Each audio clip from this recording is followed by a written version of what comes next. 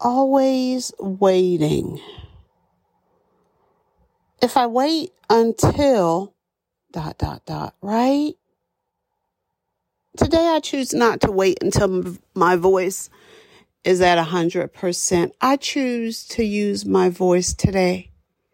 With all the cracks and the stumbles, I am using my voice. God gave it to me for use, not for silence. There is a time to speak and a time to keep silence. This is a season where I am using my voice.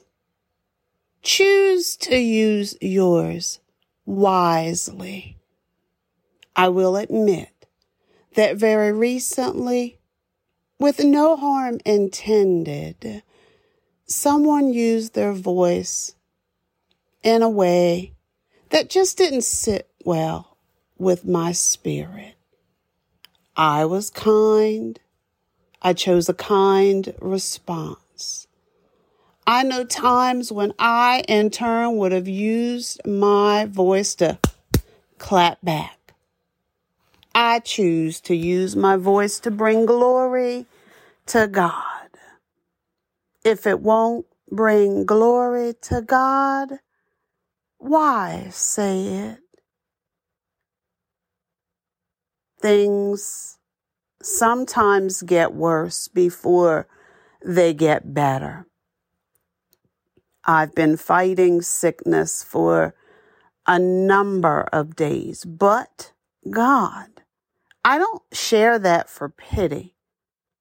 I share it for praise. God has brought me through every hard moment during this challenge, and He's going to carry me through.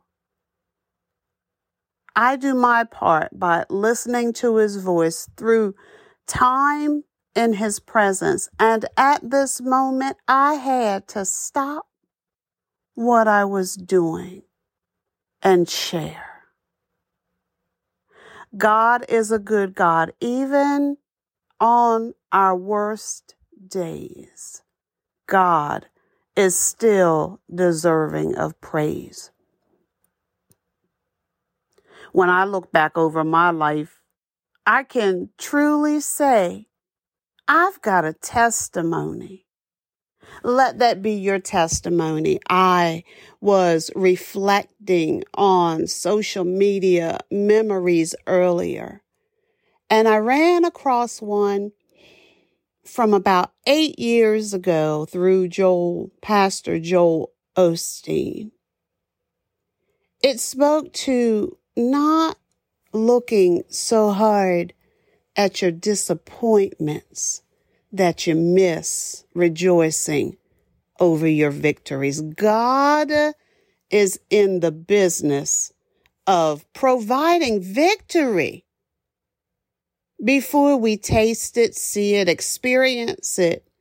Sometimes we experience defeat in the process. And I'm okay with that. God is so good. He has wonders to perform. Whatever you may be experiencing, know that it will end. Perhaps not completely. There are forms of grief that do not ever heal. But by and large, God knows the plans He has for you. Because of that, by and large, what we have to do is hold on until our change comes. Through some breath work with a coach on yesterday, I came to understand that I've been carrying, watch this, unnecessarily so, some other people's burdens. I can't help it at times because I see what I see spiritually and I feel what I feel. God never intended for me to carry their burdens. Instead, I can pray to Him whose burden is light, He who can exchange their cross for joy. It's okay to live and learn. I know I am. Please make a decision to be joyful. Be joyful, come what may. I am so glad that I am increasingly learning to be joyful in all my circumstances. I am Lisa Cropper Johnson, and yes, I am using my voice.